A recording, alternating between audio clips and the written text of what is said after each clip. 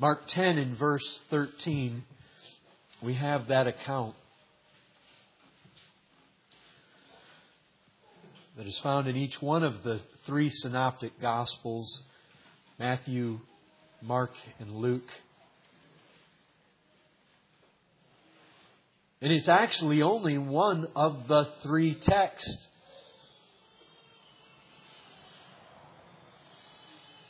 In the whole New Testament, that we actually find an imperative or a command given to us regarding children.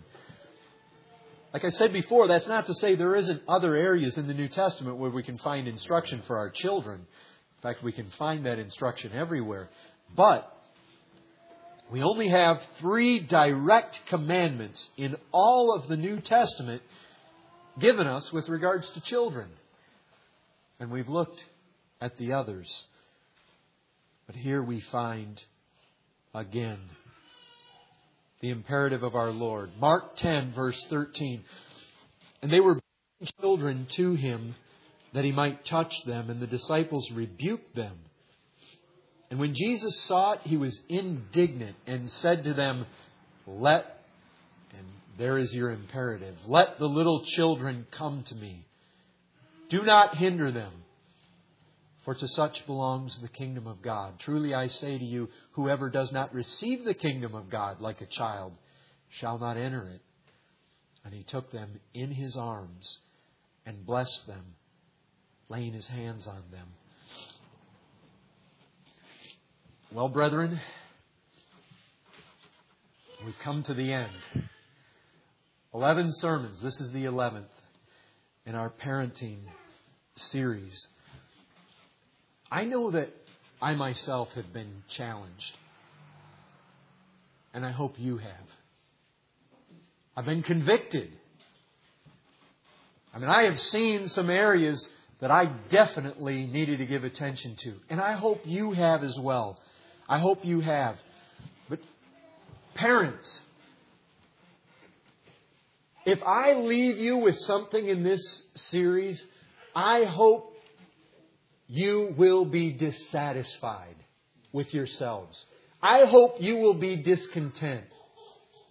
And I don't say that to discourage you or frustrate you. But I know this. I know that there is a godly discontentment that tends to spur us forward. Because when you become complacent, when you become satisfied, when you believe that you've arrived at the mark, what happens? The growth stops. You don't pursue to go any further. And I hope you've been challenged during this series. But I hope that it's not going to stop here.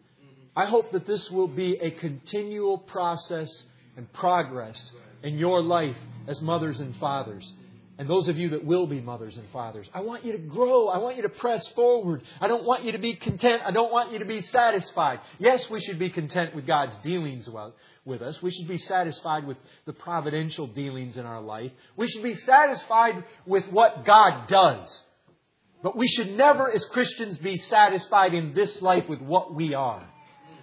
And so I don't want you to be. I don't want you. There's not a parent here that cannot excel beyond where you are. Not one of you. The best parent here can improve in numerous places. Numerous. And so we want to keep pressing forward. And you better believe it. The souls of your children ride on this, folks. They do. They ride on this.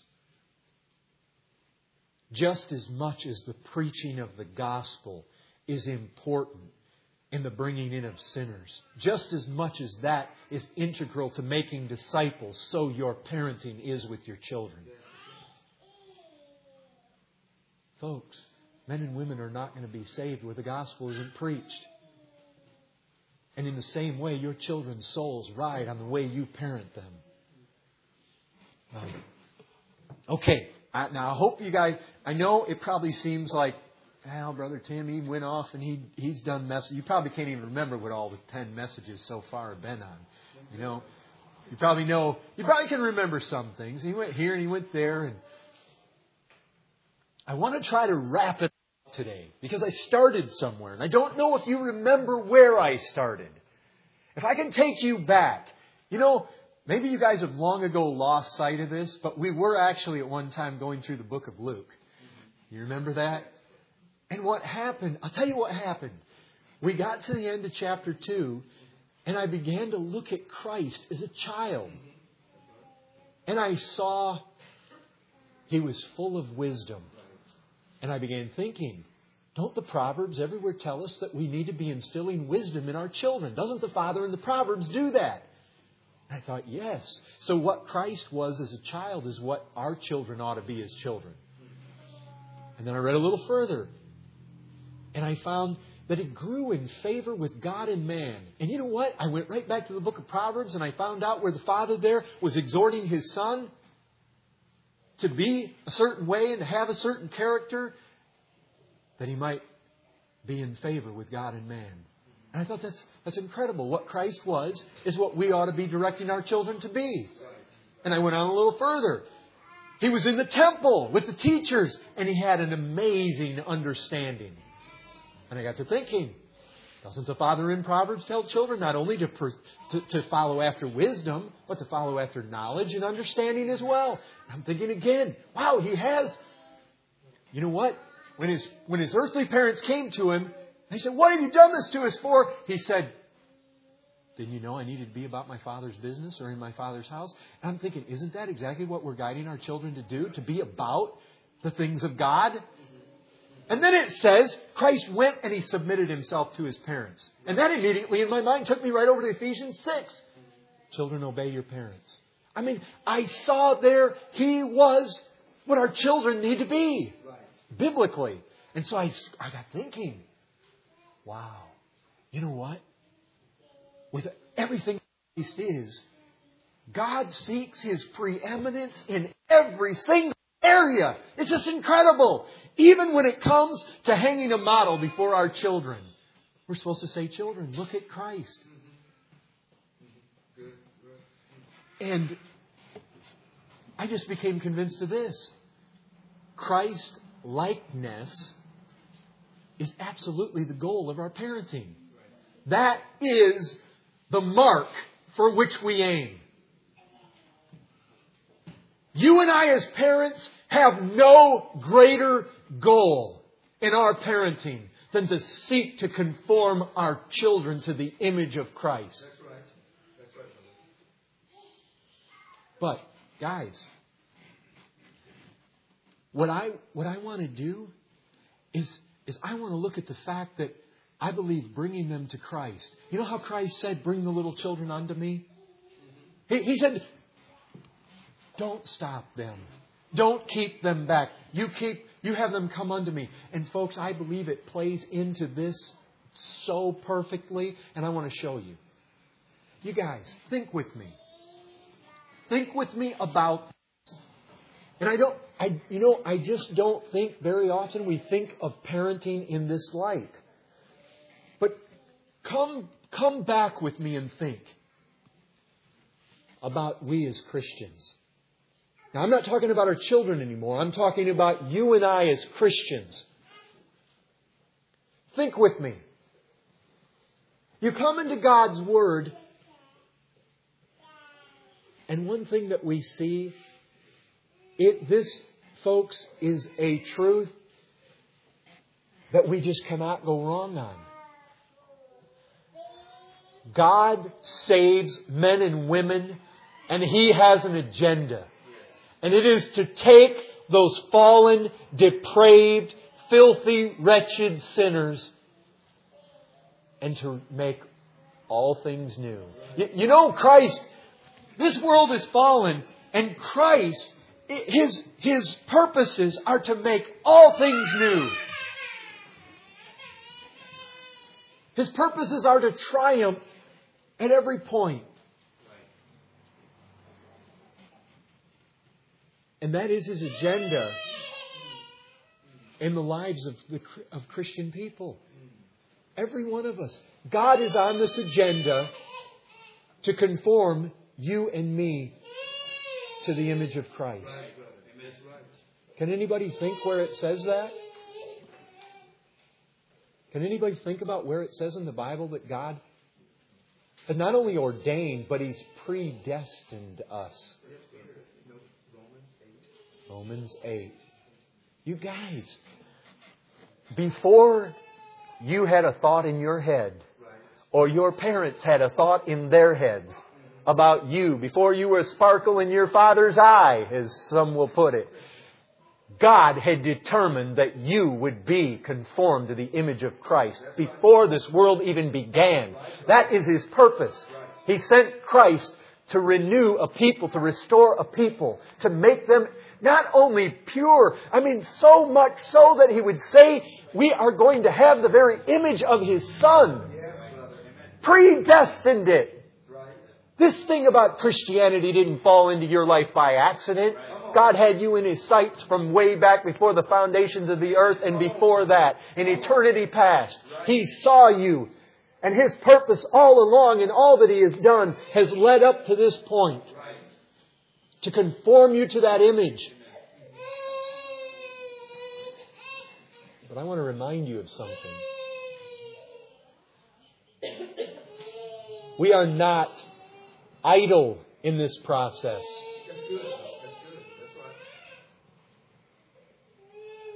We are not bystanders. Guys, think with me here. In John's first epistle, we are told one of the most precious truths in the Scriptures. It combines two realities that make heaven heaven. There's no greater two things that a Christian has to look forward to in this life than the two things that are mentioned here. We are told that we are going to see Christ. That's the first thing. And we are going to be like He is. No more sin! And we're going to see the love of our hearts. But now, folks, John doesn't stop there. He goes on to say that those of us that have that hope, what hope? To see Him and be changed into His image, those that have that hope are going to demonstrate that hope a certain way. How do they demonstrate it? By purifying themselves as He is pure. In this lifetime, we aggressively are going to strive after Christ-likeness. God gives us a desire. We are going to be doing it. And folks, John is dealing very black and white here. Very much saved and lost. He doesn't beat around any bushes in that book. He doesn't give you any middle ground to walk on. He is telling you what true Christianity is, and He's telling you what it is to be lost. And He lays it out on no uncertain terms. And He says here, He identifies, folks, this is what characterizes a child of God. If they have that hope, they will show that hope by purifying themselves here. Now, yes, folks, God ordained it in eternity past. And God is working in your life to bring that to pass. But His very working in your life is going to be demonstrated by that very desire in your own heart. And that very compulsion in your life to pursue after this thing. Did not Christ say, it's enough to be like the Master? It's enough to be like the teacher. That's enough, folks. There's no greater. There's no higher. That's enough. Yes, it's enough. We all say it. Oh, if I could be like Him. That's our great grief here. How many tears have we wept because we're not like Him yet? Our sins beset us here and they grieve us here. Wretched man that I am, it wells up within us. But you guys, I want you to understand something. When it comes right down to practically how God does this, we are told in the Word of God. And one of the most precious texts and one of the most applicable and one that I want you guys to constantly have upon your minds, especially as we start the book of Luke, comes from 2 Corinthians in chapter 3 and verse 18. Because right at this point, although God ordains it in eternity past, Although we have a desire and we show that hope in perfecting ourselves and striving in that direction and working out our salvation. Yes, and purifying ourselves. Yes, and Christ can set up that standard. And how many times has He called us to follow Him? And we are told, folks, that, if we say that we're in Him, if we say we belong to Him, if we say we're a Christian, we need to walk like He walks. And the Scripture says, folks, if you don't keep the commandments, you claim to be in Him, you claim to abide in Him, and you don't keep His commandments, and there isn't a striving after the will of God in this life, you're a liar and the truth isn't in you. But when you boil it all down, God is working this out very powerfully in our life a certain way. His Spirit of God is doing something. He is operating in the life of believers in such a way to bring about this image of Christ in God's people. 2 Corinthians 3:18 says this, as we behold His glory. As we behold the glory of Christ from one degree to another. We just don't get there in a moment in this life. It's by degrees. But as we view Christ, as we behold the image of Christ, and He doesn't walk the streets anymore. We see Him in the Word of God. That's where we go. That's where we observe Him, especially in the four Gospels. He's there in His brilliance and His glory. And as we go there and we look at Him, if you're not there, I want you to see this text. I want you to drink it in. 2 Corinthians 3:18. Look with me, brethren. Look, I want you to be persuaded that this is fact, that this is truth. This is the way God conforms His people into His image. If you don't have the desire to be like Christ, the truth isn't in you.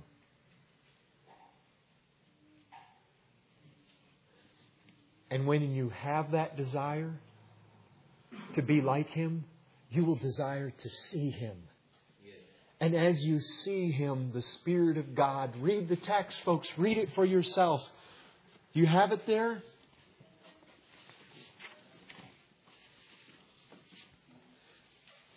And we all, and He's speaking Christian terms here, folks, not all the people in the world, but we all, with unveiled face, beholding the glory of the Lord, are being transformed into the same image from one degree of glory to another, for this comes from the Lord, who is the Spirit.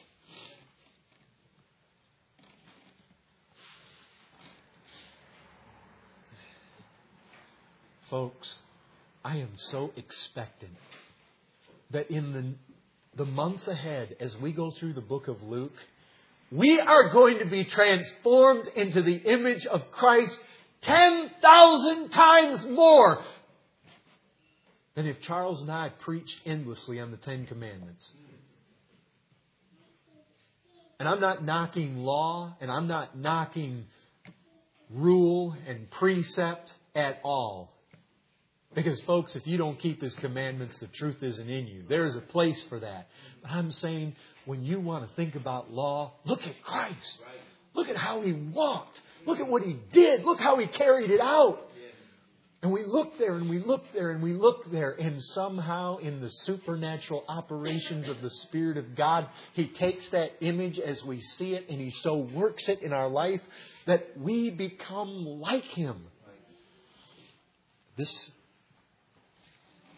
There's a human side where we purify ourselves, and there is a divine side where the Spirit of God is busy conforming. Now, what I want to do is apply this to children. Because here's the thing.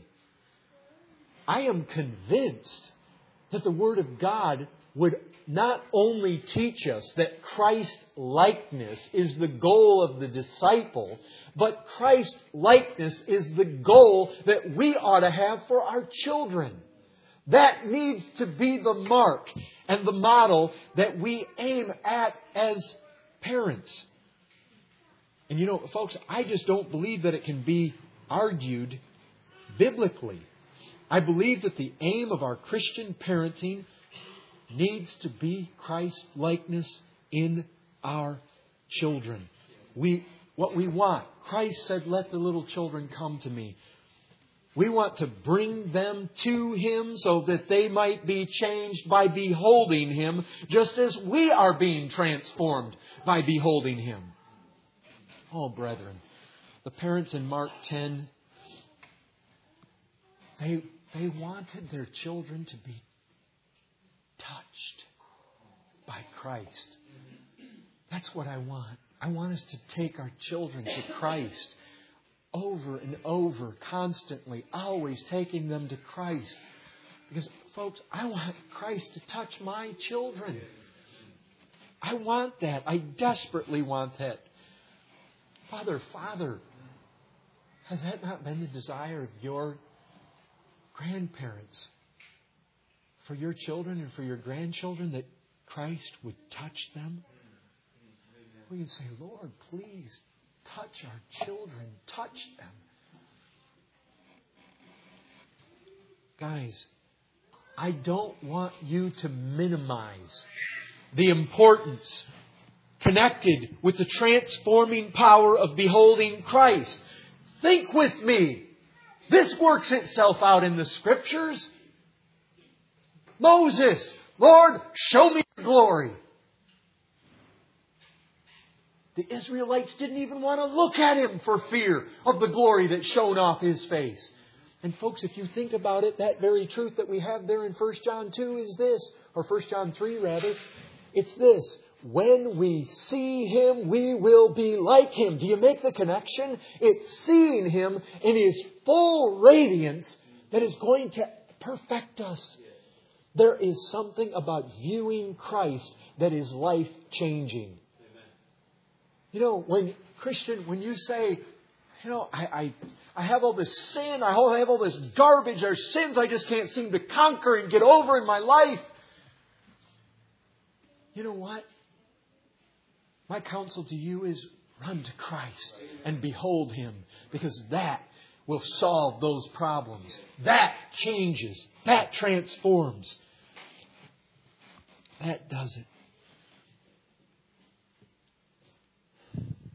It's not so much the law we need to stare into as the unobstructed view of Christ and Christ alone as the basis of our hope. Folks, you know, the law is good. Duty is good. Obedience is good.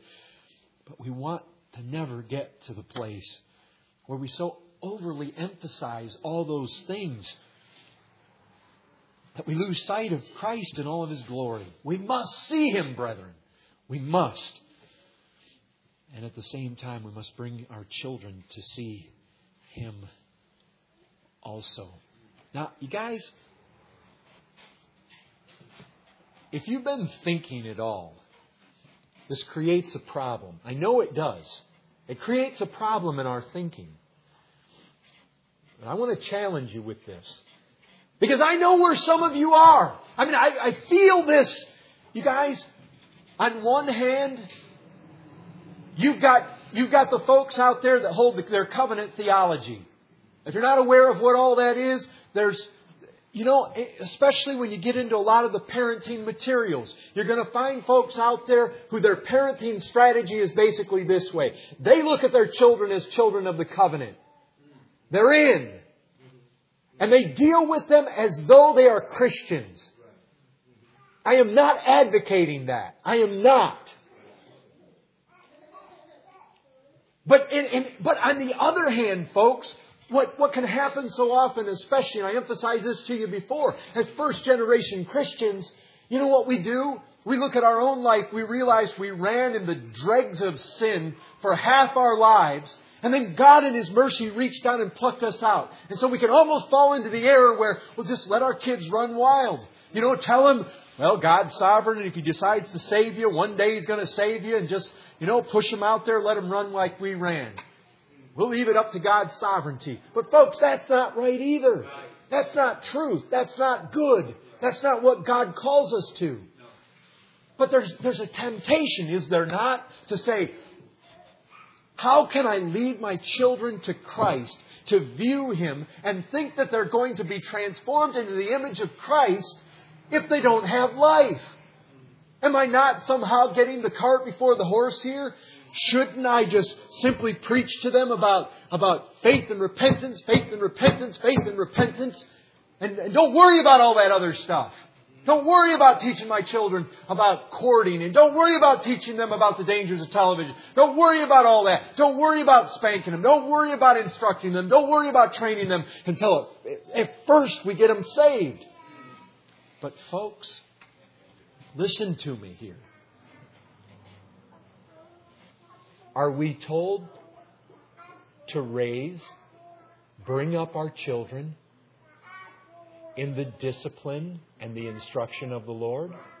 Or the discipline and the warning of the Lord? Or the training or the nurture and admonition, depending on what translations you have. But aren't we told to do that? Well, we are. If God tells us to bring up our children in a disciplinary way, not only just any discipline, remember, it's the discipline of the Lord. Well, if we're to bring up our children in the discipline of the Lord, I would have you remember something. You tell me why the Bible says we should discipline our children. Or maybe I should ask you another. Well, I can take you back to the Proverbs and say, well, it drives foolishness out of the heart. It does all sorts of things. Sets them in the right way. But you know, when you come over to the New Testament, you go to the book of Hebrews, chapter 12, you know what you find the discipline of the Lord is all about? That we might take upon ourselves His holiness and be partakers of the fruits of righteousness. Do you know why God would have us discipline our children? Somebody might say, well, to show them there's consequences for sin. And I don't doubt that. But folks, the main reason God says discipline of the Lord is meted out is to produce righteousness. Now let me ask you this. As you discipline your children, you are trying, are you not, to drive evil out of their lives? And if you're trying to drive evil out of their lives and you're trying to produce righteousness in their lives, who is that like? Or what is that like? Is that not like Christ? Let me ask you guys, do you spank your children for anything in your child that is like Christ? Don't you spank them for things that are not like Christ? Because you want them to be like Him. I mean, if you think about it practically, folks, you already know that to some degree you're striving for a standard of righteousness. Now, folks, something else. Training. We know that word discipline there in Ephesians 6 it's a broad term. It has to do with the full training or the full nurturing, the full upbringing of our children.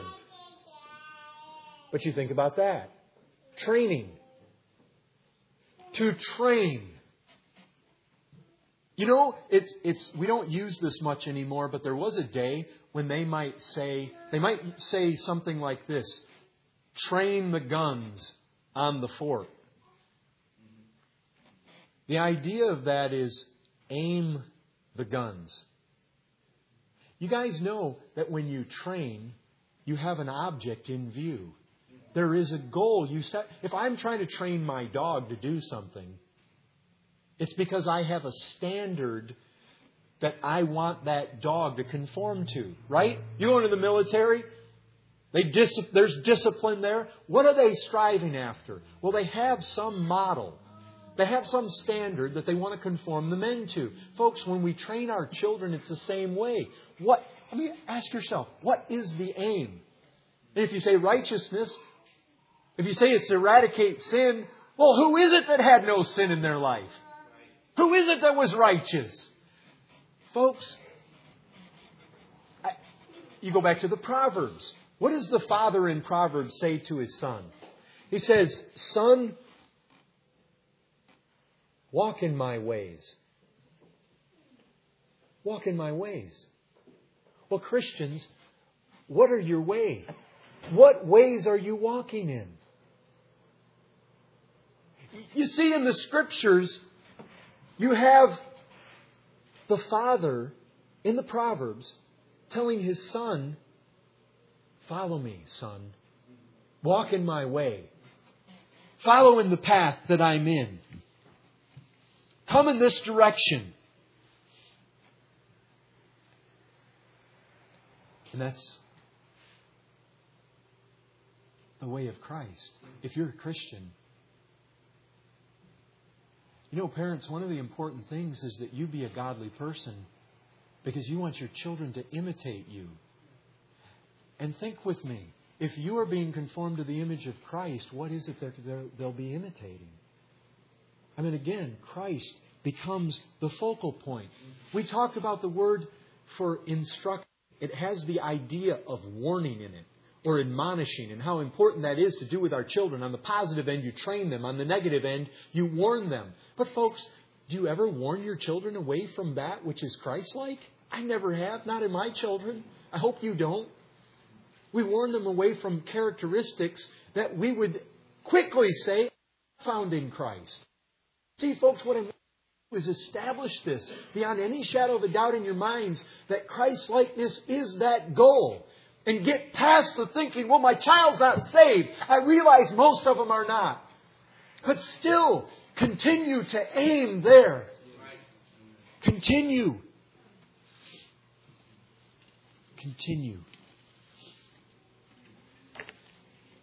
And I already told you guys about Luke chapter 2. I mean, the things you find there describing Christ as a child are the very things that you find throughout the Word of God we ought to be instilling into our children. Think with me about obedience. Do you want your children to be obedient? You ought to. Children, obey your parents. Christ was submissive to His parents. You want the example? You want to show your children what you want to show your children what they ought to be like? Run them right over to Christ and show them. Say, children, we want you to be like Him. He submitted. He was wise. Your little ones. We were at a Pizza Hut the other day. And there was a little boy at the front of the restaurant. And I watched him, and his mom or his father wanted him to do something, and he said, "No, no, no!" And I thought, wow.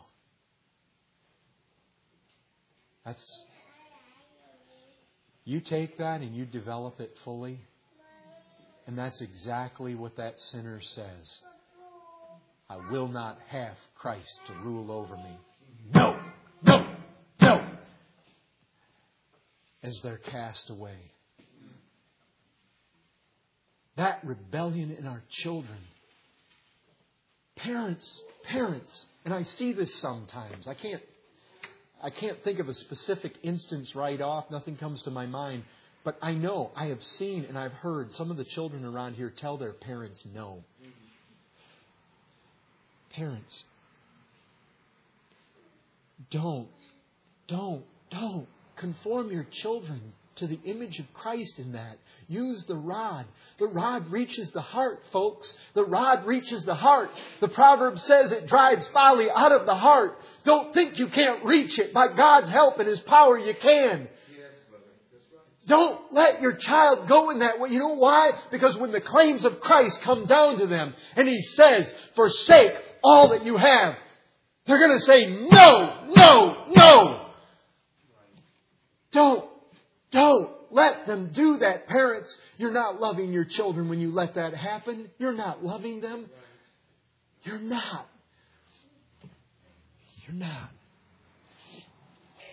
Folks, I want us to get away from this idea, this temptation. And it is a temptation. And it's a dangerous one. Satan comes along beside us and he says, "Oh, you parent. Oh, you're parenting. It's not doing any good. Look at your children. Look at it. This isn't doing any good. Don't you believe that, Pastor? Don't you believe the things in there? Your child's not saved. You can't do any good. You just wait. You don't do anything. God's going to save him. He'll save him one day. But you just lighten up. Don't get so radical about this. Don't do this. You don't need to do that. If God's going to save them, they're going to be saved. And then they'll be out of my grasp and I'll never be able to get them again. But He knows. He knows. And He'll try to discourage you. Look at all of your efforts. Look where it's got you. You can't do this. You're a failure as a parent. Why even try? Your children aren't saved. And you know you felt those temptations. You know they've come. You feel like you're there stuck, car in the mud or in the snow, and you're spinning your wheels and you're not going anywhere. Folks, don't back off. Don't back off. Don't back off. Give yourself heartily to discipline. Give yourself heartily to instruction. Warn those children. Warn them. Love them. Bring them to Christ. Read them Scripture. Have them memorize the Scripture. Keep on them. Follow them. Seek to conform them to Christ. Give them instruction. Give them teaching. Give them education. Lead them. Point them constantly. Warn them over here. Warn them over there. Give them that model. Show them Christ. Bring them to His feet. Bring them over and over and over. Mother, I know you've called upon the Lord to save your children, and you've cried out and sometimes you feel like you're nigh unto despair. Why isn't God saving my children? Why doesn't He do it? But you know what? Don't you buy into that unbelief. It is not practicality, folks, that would lead you to fall off and drop away from parenting this way. It's unbelief. It might seem like a practical thing to stand back and wait for God to save them before you try to conform them to the image of Christ, but it isn't biblical. And you don't think that way when it comes to a garden. You don't think that way when it comes to a field. You wouldn't say, I'm just going to sit back and wait till God brings corn up out of the field. Yes, it's a miracle that the seeds germinate. Yes, it's a miracle that they grow. It's a miracle that the rain comes and the sun shines. But you know what? You still go out there and you faithfully plow that field and you plant that seed. Because your faith is in the God who has the power to save those children. Oh, parents, don't give up. I know, folks, God is hearing our prayers. God is hearing us. You keep going. You keep pressing. You keep moving.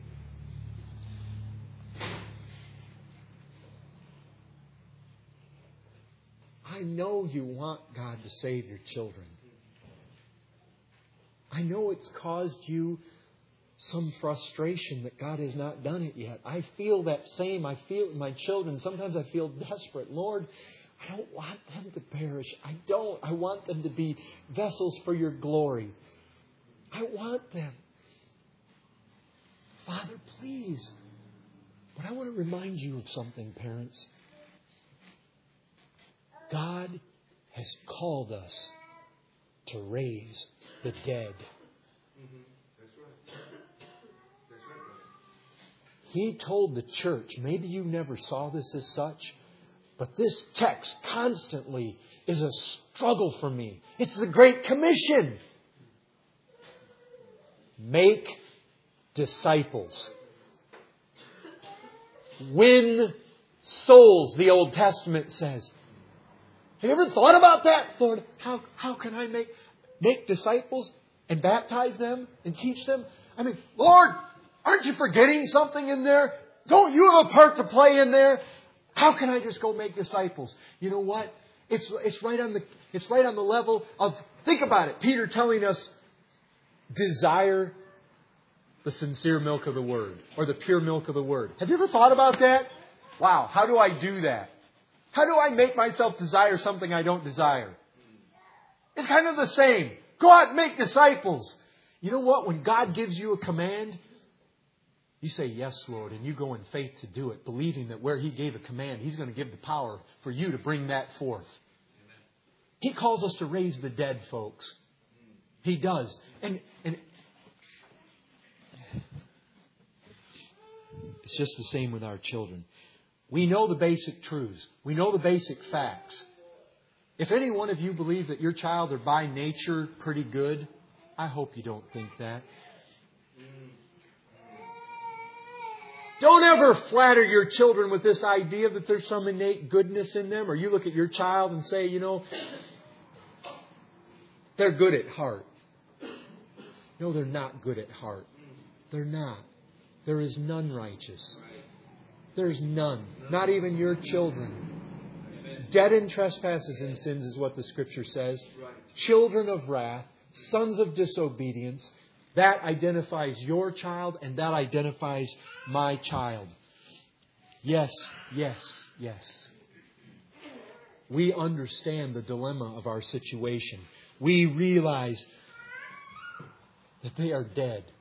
And folks, salvation belongs to the Lord. We understand that. We understand that we're not born of bloodlines. They're not born of our exertions. In Romans 9:16 it says it depends not on human will or exertion, but on God who has mercy. Amen. Someone may say, aha! I knew it! I knew the salvation of my child doesn't depend on any of my exertions. My parenting doesn't really matter after all, does it? It's not according to my exertions. But let me just remind you of something. There was a woman and she was dead. She'd made a lot of clothes for some poor people. You remember who that was? Tabitha. She lay dead in the city of Joppa. But what happened? Was there all of a sudden just magic flew in the air and she rose up from the dead? I'll tell you what happened. Some people went and they got an apostle named Peter from another city and they called him there. And they had him come. And you know what he did? He dropped down on his knees beside that bed and he prayed. And then he rose up and he said to Tabitha, "Arise, Tabitha." Now, why did all that need to happen? I thought it was God who raises from the dead. Well, it is.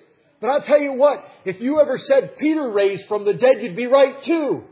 Because he did. He went there. And I'll tell you what, Tabitha never rose from the dead before he got there. She never rose from the dead before he said, "Arise, Tabitha." Right. It didn't happen. I can tell you about a young man that fell out of an upstairs window. You know what? He didn't hit the ground dead, then bounce right back up on his feet. It wasn't until the apostle came down, grabbed him up in his arms, and life came back in him. I can tell you about another young man lived way back in time before the Old Testament, or in the Old Testament days. Remember the prophet Elisha went there. He spread his body on top of him. He breathed into him. He let his body warm him. Did God raise him from the dead? Absolutely. Did Elisha raise him from the dead? Here's the point, folks. If Elisha wouldn't have done what he did, Peter wouldn't have done what he did, Paul wouldn't have done what he did, those dead people would not have arisen. Right. And it's the same way. Yes, it's God who brings spiritually from the dead. But I'll tell you this, if we don't preach the gospel, they're not going to come from the dead. Right. Didn't Peter or Paul himself say, "Call upon the name of the Lord and they'll be saved"?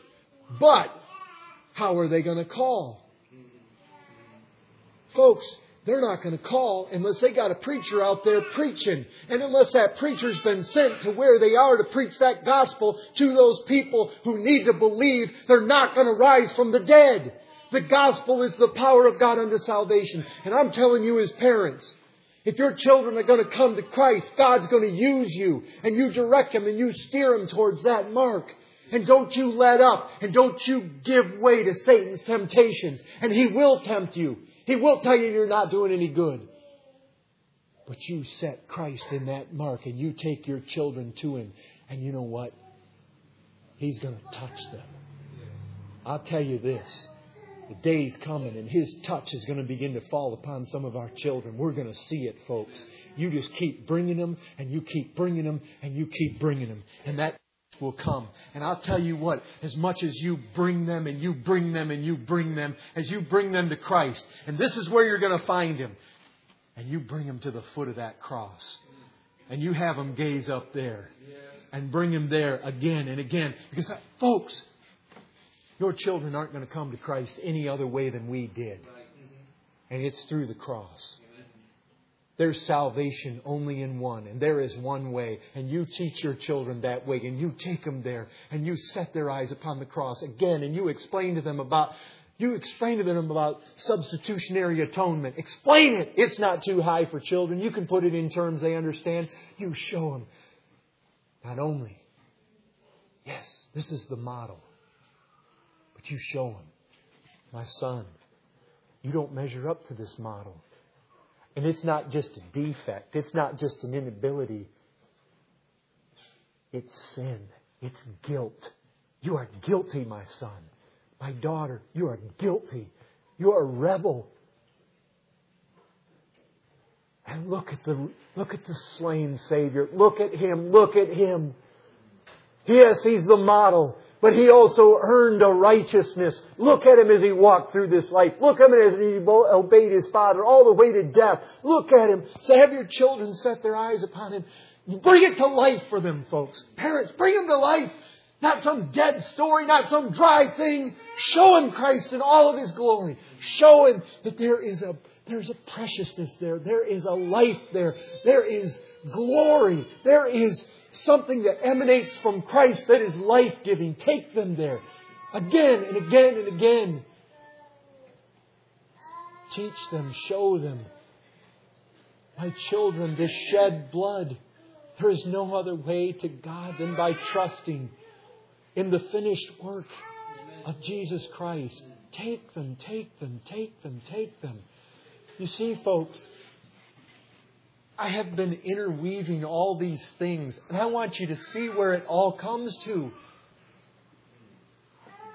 When you take that child and you set him down and you spank them,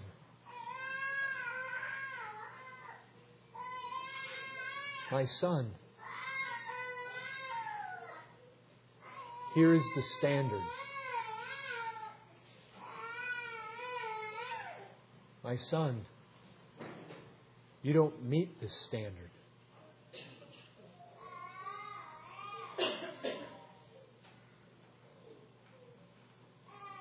We all fall short of the glory of God, but my child, you specifically fall short. You specifically need to be saved. Take him to Christ as an example. Take him to Christ as a model, but take him to Christ as a Savior. Because with all of his modeling, if they have him not as Savior, they'll be damned no matter what morality is worked out in their life. Parents,